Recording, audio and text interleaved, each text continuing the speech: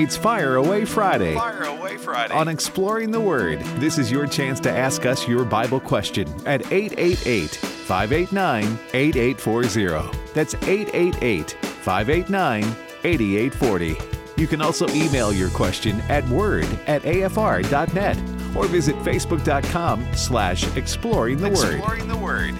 It's Fire Away Friday on American Family Radio.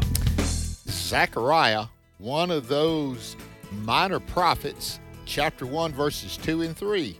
The Lord has been very angry with your fathers, therefore say to them, thus says the Lord of hosts. Now listen, return to me, says the Lord of hosts. I'll return to you, says the Lord of hosts. We want to return to the Lord, and that's part of what AFR's mission is, to equip you, to inform you, so that we can return to the Lord and aid the church in carrying out the Great Commission at home and also in other countries. This is Bert Harper along with Dr. Alex McFarland, and it is Fire Away Friday. Let me give that phone number so you can start calling in right now. 888-589-8840, 888-589-8840. We would love to hear from you on Fire Away Friday. And so, Alex, it's always good to have Fire Away Friday. We get to talk to more folks that way, don't we? Well, absolutely, and we're so grateful for each and every person that's listening. And, you know, you opened with that reference to Zechariah. One of the titles that the Bible uses in several places about God is, quote, the judge of all the earth. And, look, God is loving, God is merciful. Bert, sometimes I think people today don't often think of God as the judge, but yes, every person will be called upon to give an account, and there's the reality that God is the judge of all people, isn't he? He is, and his desire is for us to walk with him. His desire is for everyone to be saved. That's his desire. So we here on AFR, especially Exploring the Word, we concentrate on that. We really do. We do our best every program to understand that you can trust Jesus Christ as Savior and turn to him, and we're saying that today. So we hope that is a blessing. And Alex, I know you were in Colorado. You back in North Carolina today? Back in North Carolina, praise the Lord. I successfully flew on airplanes, and Bert, believe it or not, thank you, Lord, they were on time. Wow, that's the first time this year, right? I think it is almost, yeah, I think it is, because every time that you've flown this year in 2022, we'd say, is Alex going to be there? A delay. So praise the Lord, you're there and ready to go. And we do have calls stacking up, and they're going to be available on the call board here just momentarily, but that number is 888-589-8840 if you would like to call into today's edition of Exploring the Word. And we're going to begin in Alabama. We're going to talk to Michael in Alabama. You are the first caller on today's edition of Exploring the Word, Michael. Oh, thanks, Lowe's. Let me turn the radio down. I'll be right back. Okay. Yes, and hey, while Michael is coming back, hey, check out today's issues, the Thursday show. It's probably archived at afr.net. I had the privilege of being on with Tim Wildman, and we had a rabbi from Jerusalem that was on that we interviewed, and we were talking about anti-Semitism. And so I thought today's issues from Thursday the 10th was a good program, and as you go on afr.net, and there's Sandy Rios and just airing the Addisons and Exploring the Word, a lot of great content. But check out today's issues as well. Okay, Michael, you ready for us, my friend? Oh, can you hear me? Yes. Can you hear me? Hello? Yes. Oh, good. You all are exploring Proverbs investigating Proverbs this month. Right. And I'm concerned not so much about Proverbs 28, the first verse, but about the way some churches, I believe, with what I call abusive theology, and he uses this verse plus a few others in the New Testament to claim that mentally ill people who are born-again saved Christians, if they still have their mental illness when they accept Christ, give their lives to him, or like me, if they had it after they became Christians, and I didn't get them from Christ Jesus, but from being born with temporal lobe epilepsy and a rare birth autism. I also got it from churchianity, like that church. You will lose your salvation and burn in Hades. Okay. We're getting that, Michael. The reason we're doing this is because it's Flyaway Friday, and we want as many people as we can. Alex, false doctrine has been around a long time. Read Peter's both books, 1st and 2nd Peter. There's just so many, Alex, that they take scriptures and twist them. And what do we say? You got to look at the context. You can take one scripture and prove your point a lot of times. And Michael, that's all they're doing. So, yes, you should be concerned about them because the way they do that, Alex, not right.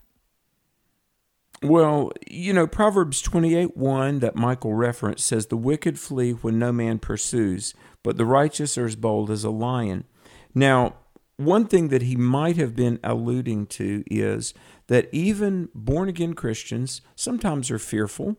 And, some people by circumstances and some people by their makeup and the way they're constituted, there are people that are fearful and worry or prone to worry.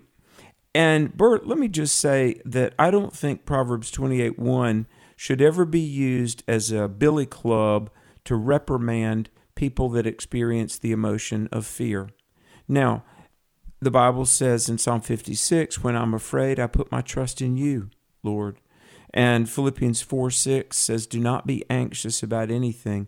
And Bert, I realize that as Christians, we know the Lord and we've been, washed clean of our sins, but even some of the most godly people experience fear. And I don't think we should stay there and live there, but I would never use scripture like the righteous are as bold as a lion. That doesn't mean a born-again Christian sometimes isn't afraid.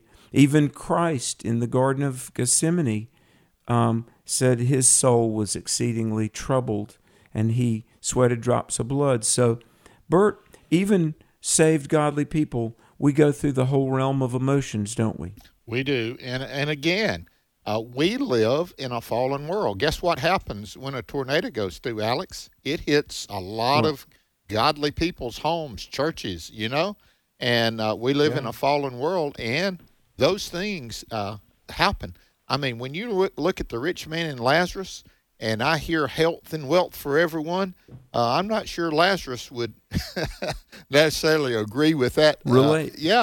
Because things are tough. The book of Proverbs that we've been going through shows you that children raised right can choose to go the wrong way.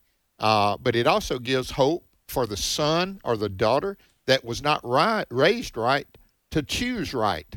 And so praise the Lord for God's mercy. Amen. Amen. Well, we're going to go to my home state of North Carolina and speak with Sheila. Sheila, thanks for holding. Welcome. Hi, thank you so much. I love you guys and all the programs, but I'll make it quick. I just had a question. We're 30 years into marriage. My husband left my home 5 years ago, and this past January, and he recently said to me that he does not feel the same, and I feel like that was my final cue to move on. Yet he won't file for divorce. He's waiting for me to do it. He's currently in a relationship, which has happened throughout my marriage, 30 years. And I was just wondering if it is okay for me to finally cut, these ties. It's been tormenting. And I love God and I trust God and I've, prayed about this thing, but he hasn't changed anything. And I just, at this point, it's like, it's just tormenting. And isn't it okay for me to move on? Sheila, thank you for calling. We hear the pain in your voice. And I got a feeling, Alex, we're going to be speaking to several people, not just Sheila, when we give response to Sheila's situation. There's so many out there. Yes. Well, Sheila, God bless you, and may the comfort of the Lord be very strongly with you. When I worked for James Dobson, and my goodness, if ever there was a champion for marriage and family, fidelity, and absolutely just copiously trying to follow what the Word of God says, it's Dr. Dobson. And he used to talk about the 3 A's: adultery, abuse, and abandonment. And Bert, and listen, you pray things through, but the Bible talks about if an unbelieving spouse departs, you're not bound. And I would never encourage somebody to look for an out or, foster that abandonment so they would say, okay, I'm free. No, but it sounds to me like you have, in due diligence, tried to save the marriage, and he's abandoned you. I happen to know in the state of North Carolina, if you don't cohabitate under the same roof for a period of a year, in the eyes of the state, the divorce has been initiated, and all that's left is to sign some paperwork. And I'm not saying anybody should seek that or whatever, but if you've not lived under the same roof for a period of a year, North Carolina already considers that the initial stage of divorce. But Bert, what do you say? It sounds to me like this might have been what the Bible was talking about in the case of abandonment. Well, I would, and also adultery. As Sheila was sharing. Yeah, absolutely. It really is. You're not looking for a way, and what I look at the Bible is give God time, even after adultery, even after abandonment. God give you grace. Pray God to give you grace and hope to wait to see what God does. But with your husband already living with that person and going that way, and I believe that does qualify, Alex. Again, no one should tell you, Sheila, yeah, it's time. That is yours. It's kind of like grief. Sheila, part of this time is going through the grief of the loss of a marriage, and that is difficult and hard. And so it sounds like you have done that, and you're still hurting from that.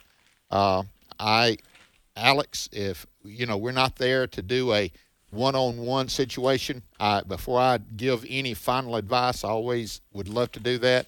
But it sounds like that she's in that area of ready to do that. And yeah, Sheila, if you've got a pastor that you trust, it might be good to talk to them, or a godly Christian counselor, and that way you get support in it. And according to the book of Proverbs, Alex says many counselors, so it doesn't hurt to get even more than Alex and me on this one, Sheila. Go ahead, Alex. Well, and let me say this, and we'll try to get to another. Well, I don't know if we can get to another call before the break. Folks, I see a lot of people waiting. We will do our very best to get to you, so please hang on. And if you've got a Bible question, folks, it's 888-589-8840. But Sheila, he initiated this, not you. You didn't leave. He had that outside relationship. Seek Jesus, grow in the Lord, but don't blame yourself. Live in the victory that's in Christ Jesus. Serve Him. We'll be back with more of your questions. We got a line or two open. 888-589-8840. This is Pause to Pray, a chance each day to stop down from the daily noise of life and pray for our country's leaders. Today, we pray for Anita Bales, Director of the Defense Contract Audit Agency. Her office performs all contract audits for the United States Department of Defense. Leviticus 19:35 reminds us of the importance of accurate accounting. You shall do no wrong in judgment, in measures of length or weight or quantity. Right now, with this in mind, let's pray together. Almighty God, we ask you to guide Anita Bales in her audit work at the United States Department of Defense. We ask this in Jesus' name. Amen. Pause to Pray is the service of this station and the Presidential Prayer Team. Get your 2022 prayer guide and make this the year of prayer. Available now at pausetopray.org. If you feel like you don't have what it takes to overcome the pain in your life and make it to the finish line, Dr. Tony Evans says you're right. But that's not the point. He has a great illustration to share with us today as we spend 2 minutes with Tony. In the 1992 Olympics, the British team had a runner named Derek Redmond. They were moving. But coming around the track, Redmond tore his Achilles tendon, and he fell to the track in excruciating pain. Already weary from running, and now he was defeated. But then an older gentleman came down on the track. He told the guard, "This is my son."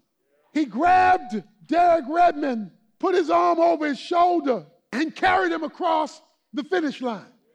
You see, there was somebody high who loved him, who saw down low he was broken and weary, who left where he was up there, came down here, and still helped him cross the finish line. Sometimes life will knock you down. Sometimes you'll tear with a broken heart. Sometimes you'll be in broken circumstances. But I know somebody, even though he lives up there, he's willing to come down here and take the broken and the beaten and the abused and give you a divine reset so that he can still take you, your family, take us, the church, across the finish line. If you've never experienced what it's like to truly become a child of God, visit TonyEvans.org today and click on the link that says Jesus. You'll find lots of helpful information and free follow-up resources. Then join us next time for 2 Minutes with Tony.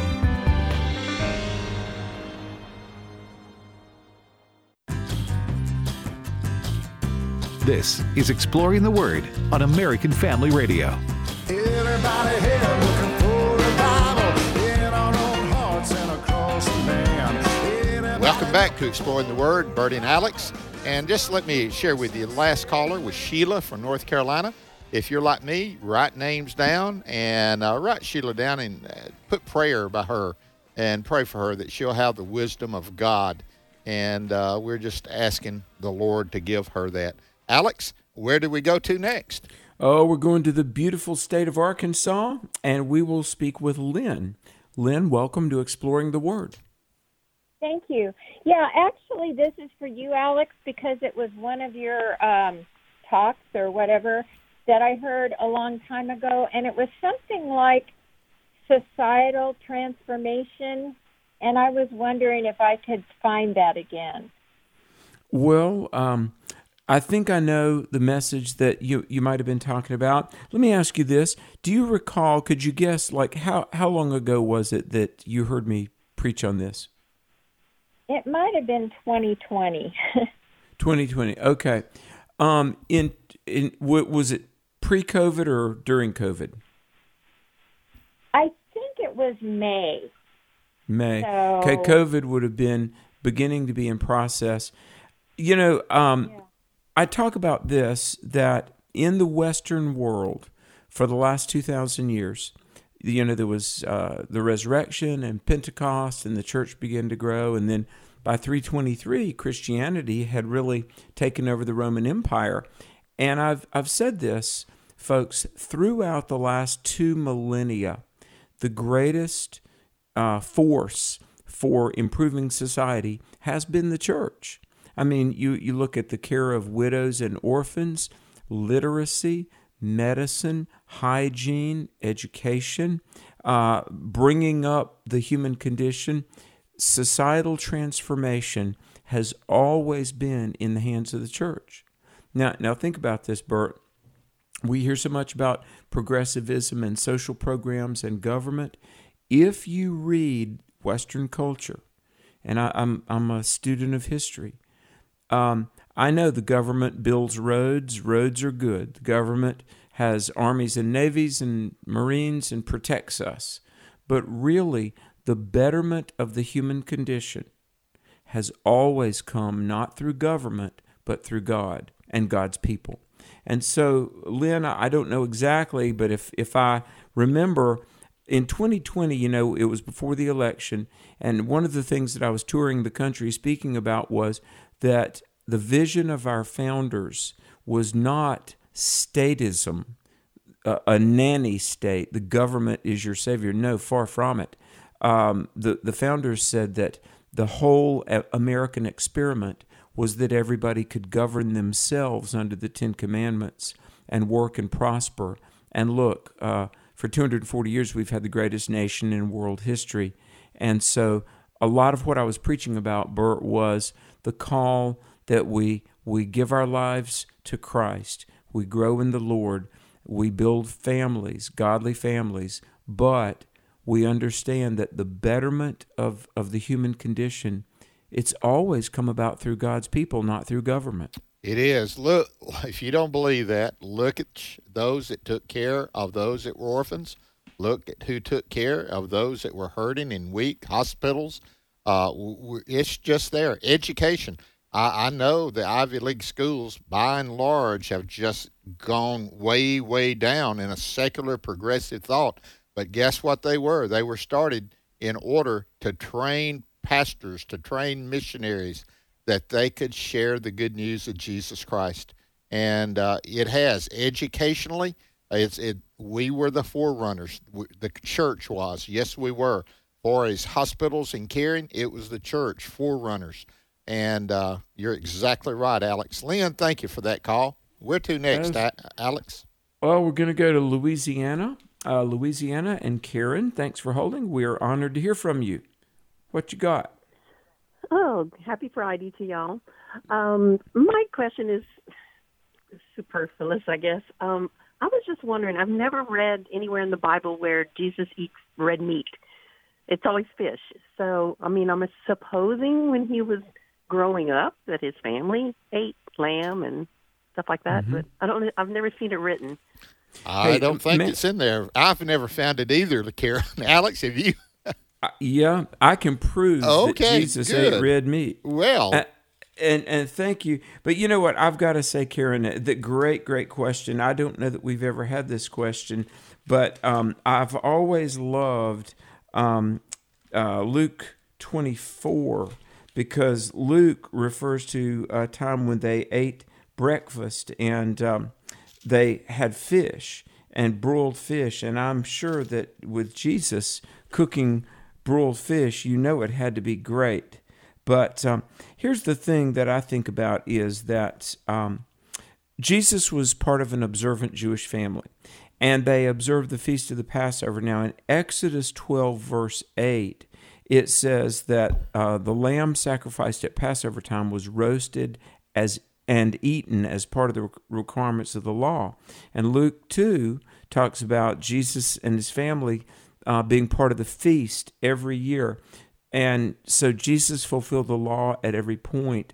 No doubt in Passover and the Feast of Passover, Jesus would have at least eaten lamb, which would qualify as red meat. Okay, so, good. That's right. I would have to believe, and perhaps this begats the question about being a vegetarian, and obviously we're supposed to be a good steward of our body. We are.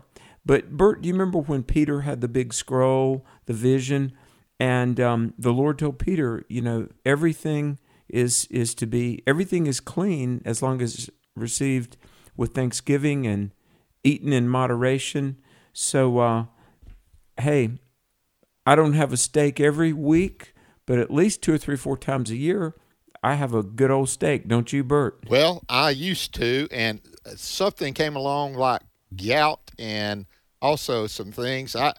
But I do eat red meat, and so lamb would qualify as a red meat then. I just make sure because it talks about pork chops being the other white meat. You know what I mean? Oh, and right. so I just was making sure. Yes, good answer. Good question, good answer. Wow, and I think that was an original, unique question. But South Carolina, Paul, thanks for holding. Welcome to Exploring the Word. Hey, God bless you guys. That's interesting. You're talking about food. I just got a couple of the best pork chops on the road. I'm an over-the-road truck driver. Amen. Oh, amen. Hey, we are bragging on truck drivers here on Exploring the Word. Some of our best listeners are truck drivers. Tell you what, guys, I tell people I got one of the best jobs in the world, and I believe that's why God put me in this truck over 20 years ago to list the Bible on CD, praise and worship, and explore and explore the Word. How about that? Amen. Well, thank you. Thank you so much. Guys, anyway, if you're ever traveling in a car, stop at a TA or Petro at the Diesel Fuel Island store. Some of them, most of them have these. They have a little buffet thing, pork chops and stuff. Stop and get them. You'll see what I'm talking about. But Thank you, Paul. Guys, God bless you guys, and for trying to get the truth out, and because we need more of you, and we need more and more. I realize there's just a remnant in these last days, but we're going to see more and more saved and born again. But anyway, we know that the devil did not come but to kill, steal, and destroy. But I actually heard, not an audible voice, which, I've heard those before, but, in my heart that, and I knew this, but the Lord said that the devil's trying to kill our kids through these masks, these shots. He don't care how he kills us, right? As long as he gets us before we receive the power of the Holy Spirit, and then we're a threat to him. Then we get a clue. So anyway, I just wanted to share that with you guys. And as far as the marriage thing goes, and that lady, like you said, whenever you guys say, when I'm listening to you, hey, pray for this, when they're on our list, there's only two places that I can, unless you guys can tell me different, or if there's another place. Jesus said, and I always like it when he talks. He's the Son of God, but Paul and whoever they'll repeat what he said. But he said the only way you can divorce is adultery, which I believe the reason he said that is because it breaks the covenant. So it's up to you. But like you said, he hates divorce too. He wants to see you reconcile if you can, but sometimes you can't. And then Paul talked about, if the person leaves you, what are you going to do? They're usually committed. Well, a lot of times, Paul, they're all connected together. After 40 years of pastoring, most of the time there is a connection there. And Paul speaking, he was of the Holy Spirit, has authority that Jesus had as well. And so I just realize that and know that. Let me share this about the devil and kids. All through the Old Testament, one of the worst things that ever happened was Athaliah, who was the mother of a king, and he died, and in place of her going in there and protecting her grandchildren, she goes in and kills all but one. And praise the Lord for a nurse that got one out and took him to the temple. Herod killing the 2-year-olds and under in Bethlehem. Alex, abortion. I would say, Paul, the devil has been after kids since the garden. I believe that with all my life. Let me encourage people to read 1 Peter 5 and just kind of meditate on this, pray about this. 1 Peter 5:8 says, "Be sober, be vigilant, because your adversary, the devil, as a roaring lion, walks about seeking whom he may devour. Whom resist, steadfast in the faith, knowing that the same afflictions are accomplished in your brethren who are in the world." And so I think we need to teach young people, obviously let's make sure that the young people in our life hear the gospel and respond to Christ. But we need to tell people that, look, Satan is a predator.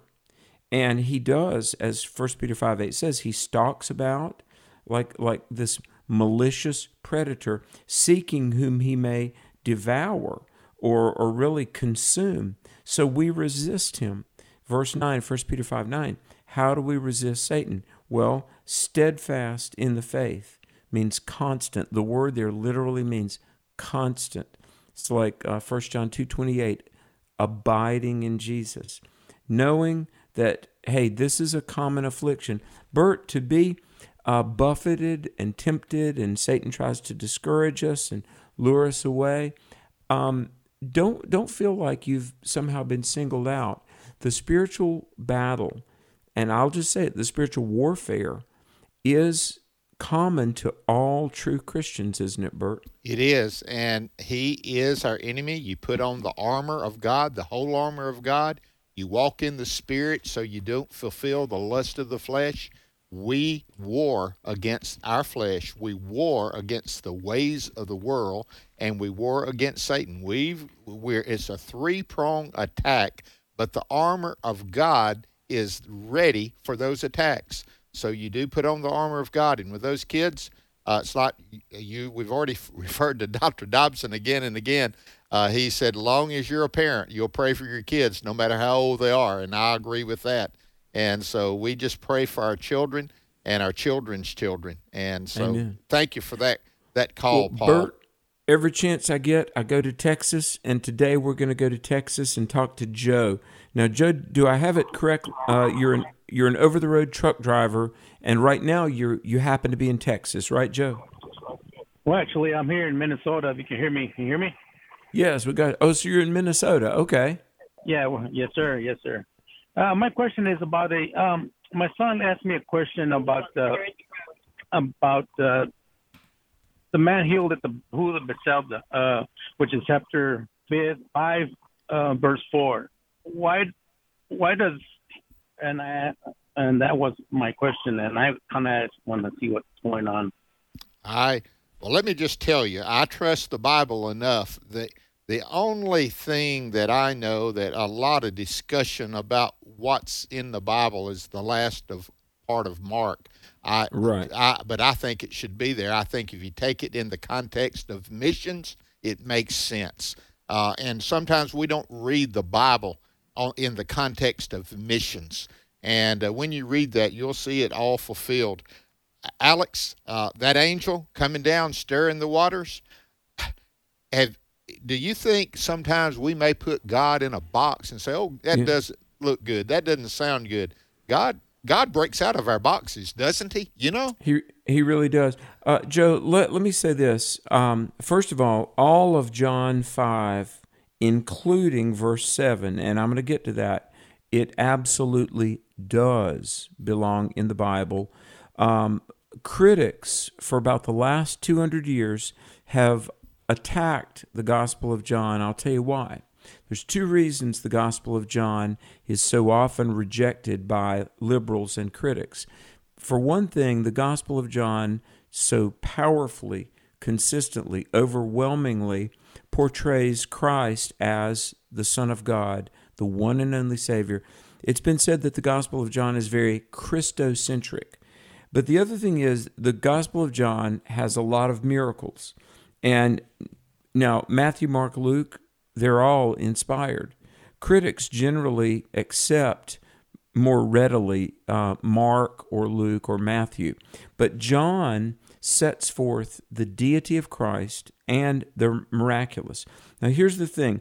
At the miracle there in John 5 at the pool of Bethesda, see, history tells us there was kind of a legend that if an angel stirred the waters up, that the first one in would automatically get healed. And this man had an infirmity for 38 years and says, Jesus said, would you like to be made whole? And the impotent man says, well, I'd like to, but somebody always gets in the water before me. What this was about was showing the miraculous power of Jesus. They didn't need a legend, but they needed the Lord, and Christ healed him. We'll be back with more of your questions here on Exploring the Word. We got line open. That number, 888-589-8840. When you hear this is American Family News. You know what follows is the truth. Your news from a Christian perspective. Hundreds of teachers are going to have to walk into that school building, and they are forced to swallow political ideology that in many cases violates their very faith and conscience. If you miss it at the top of the hour, American Family News podcasts are available at afn.net, and sign up for our daily news brief at afn.net. Have your dreams been shattered? Here's Pastor Jeff Shreve with From His Heart Ministries. Somebody told me early in my ministry, he said, you know, if you preach to broken hearts, you'll always have an audience. And I don't know what your need is today, but God does His best work in the midst of broken, shattered dreams. Find real hope in Christ. Join Pastor Jeff Shreve on From His Heart, weeknights at 6 Central, here on American Family Radio. Professing to be wise, they became fools. My name is Abraham Hamilton III, and this is the Hamilton Minute. We are literally living in a cultural, the emperor is wearing no clothes moment. Senator Tom Cotton has filed a bill to stop the Biden administration's plan to house federal prisoners according to their perceived gender identity rather than by their biological sex. Senator Cotton said President Biden's plan to house male and female prisoners together will put women in danger. Documented cases prove that placing men, including ones who identify as female, in women's prisons puts female inmates at increased risk of sexual assault. You think? This is yet another demonstration of regressive willingness to literally destroy women in the name of trans ideology. Listen each weekday from 5 to 6 p.m. Central for the Hamilton Corner with Abraham Hamilton III, Public Policy Analyst for the American Family Association.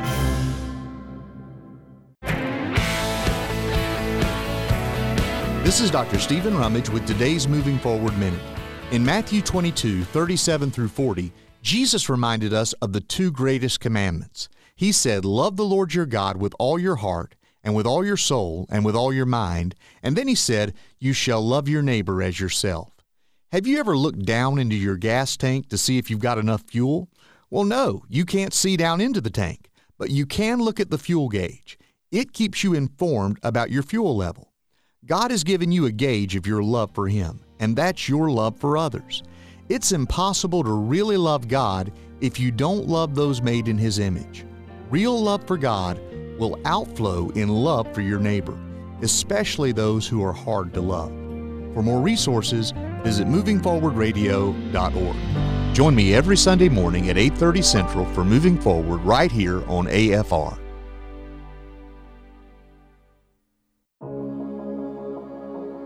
You're listening to Exploring the Word on American Family Radio.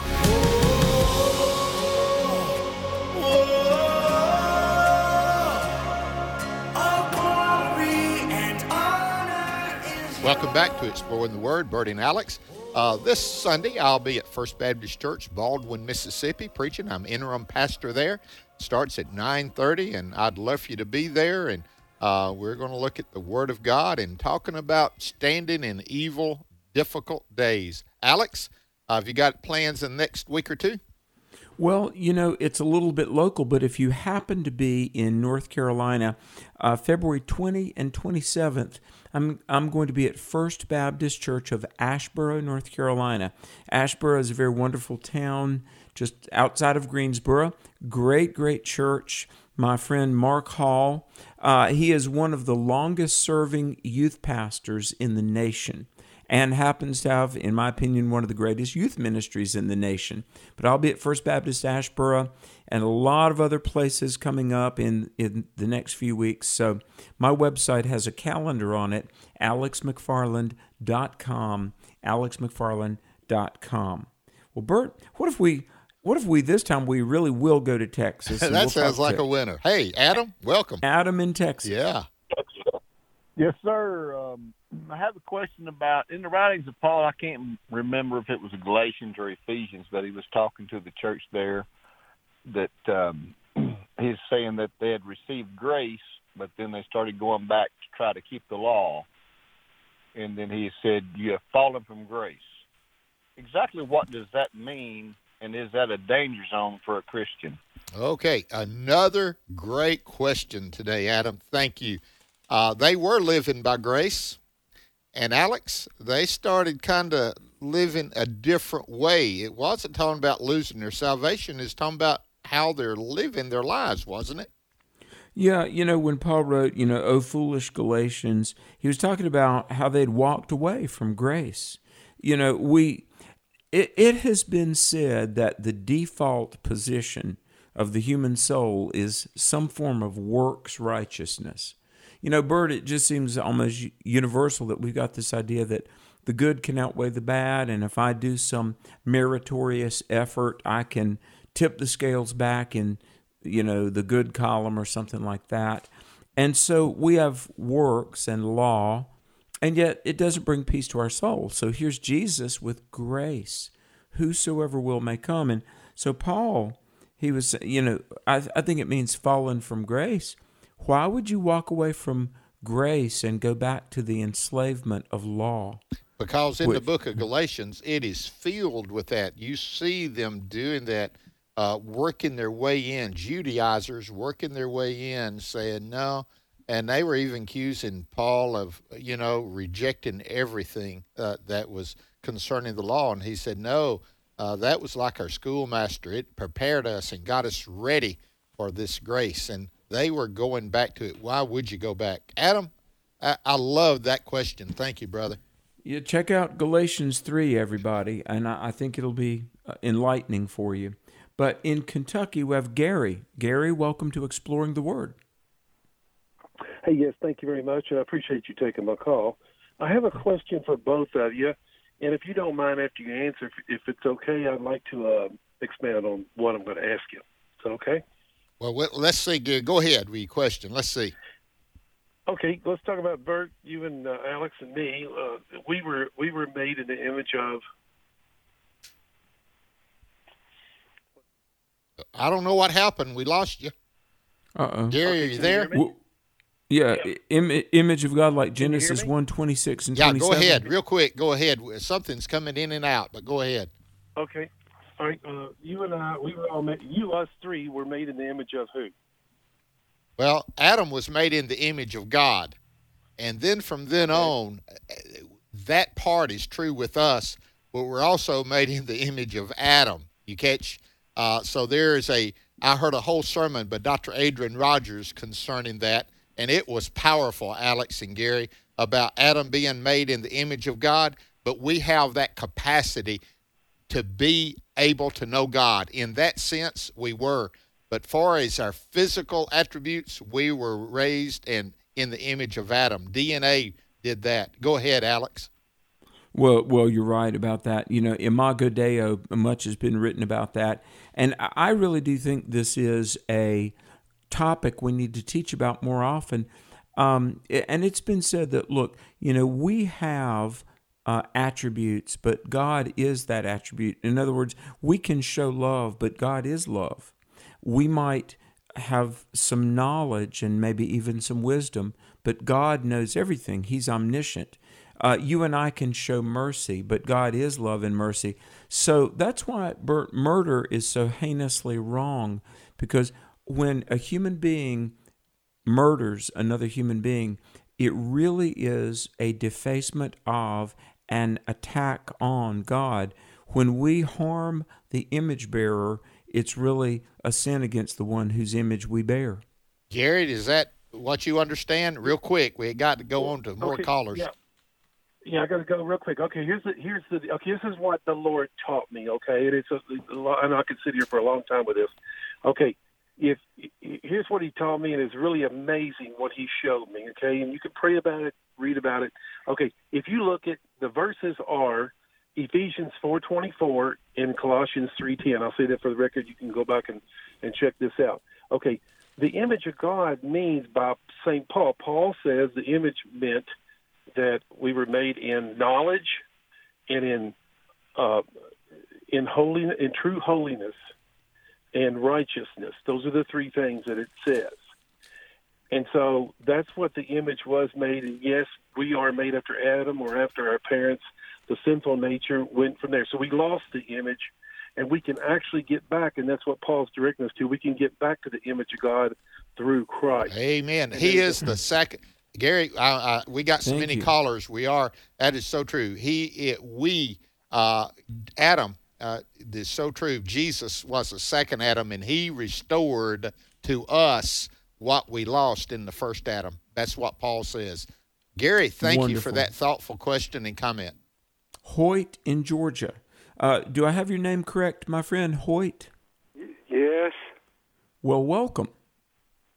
I was wondering, in Philippians chapter 4, verse 8, I know the old King James Version, when he's talking about meditating on all them things he names, Yeah. Well, the old King James Version, the second one says, whatever is honest, but in the New King James Version, the second one says, whatever is noble. So I was wondering, what is noble?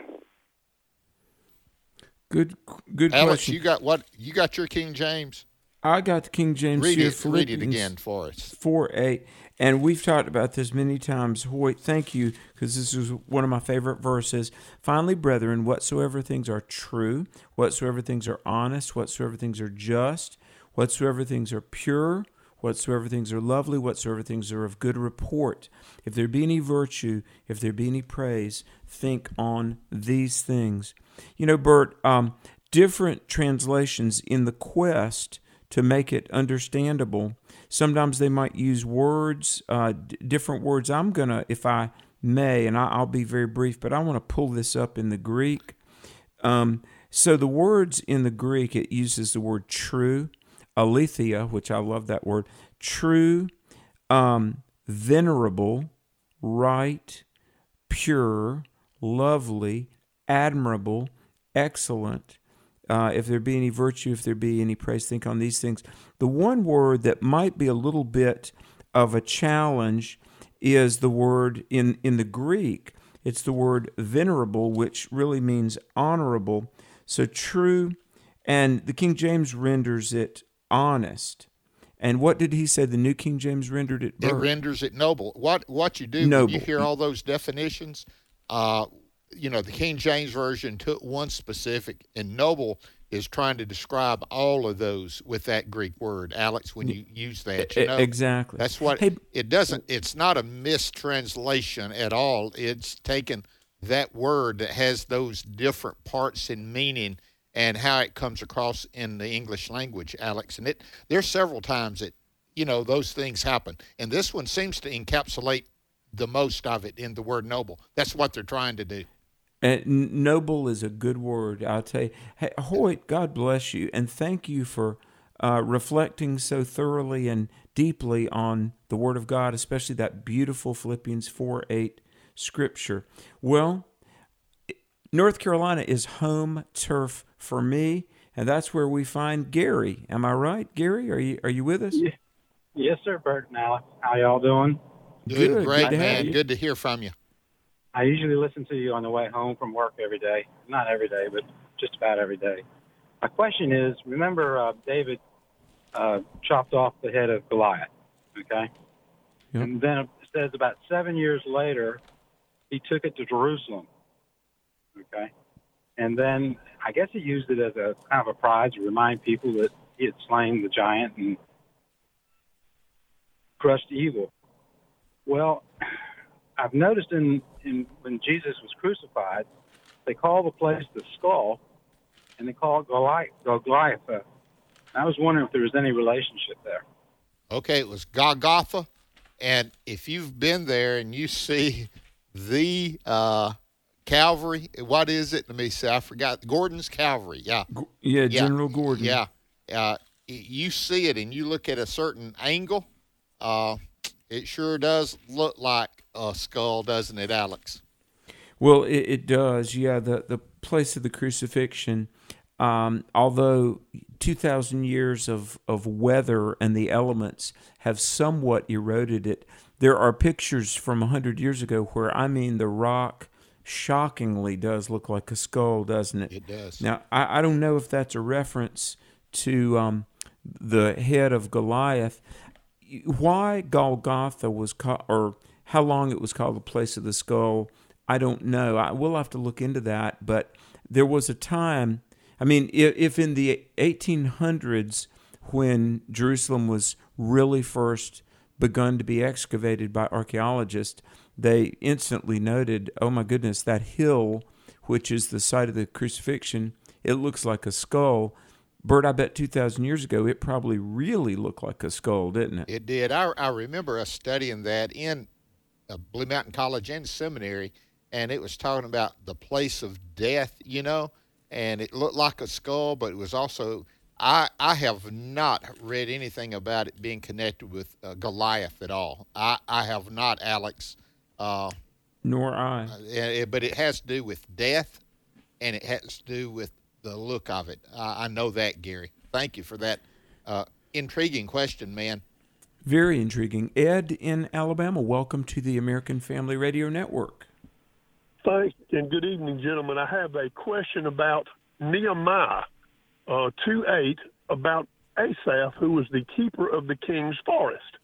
I'm a forester, and I'm just wondering, I've read commentaries that describe him in numerous different ways, quite often conflicting, and I'm wondering if you know whether or not Nehemiah's job as the keeper of the king's forest might have been so important that had he not obeyed the king, would he have been one of the folks, as we just spoke about, that might have his head displayed on a stake somewhere, or if he had a menial job?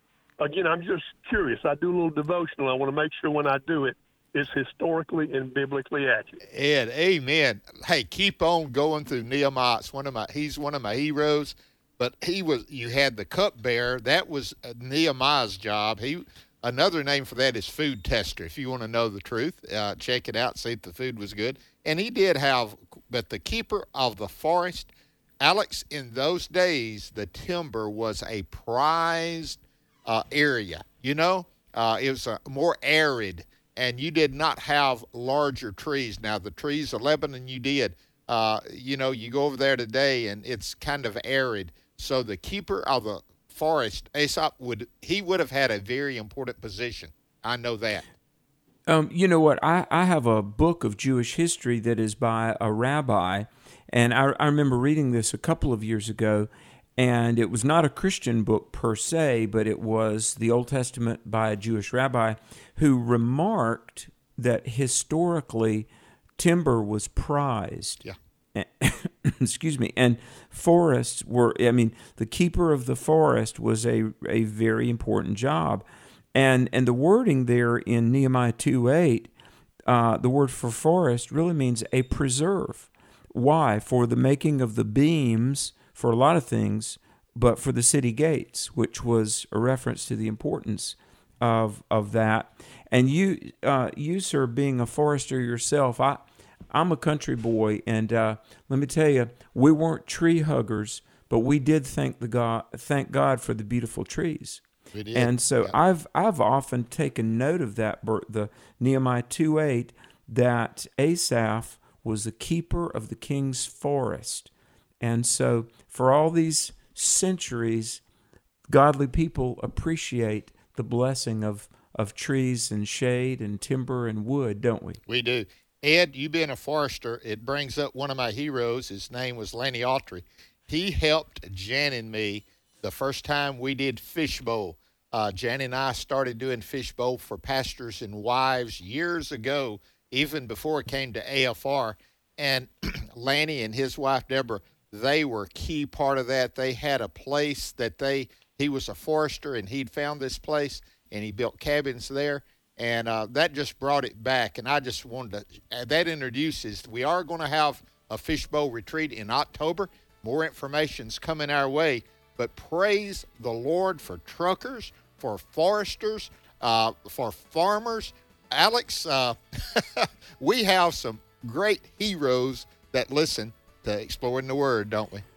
Well, we do. I've got a very dear friend in Mississippi, David Barge, who is a forester and has a lumber company. He might even be listening right now.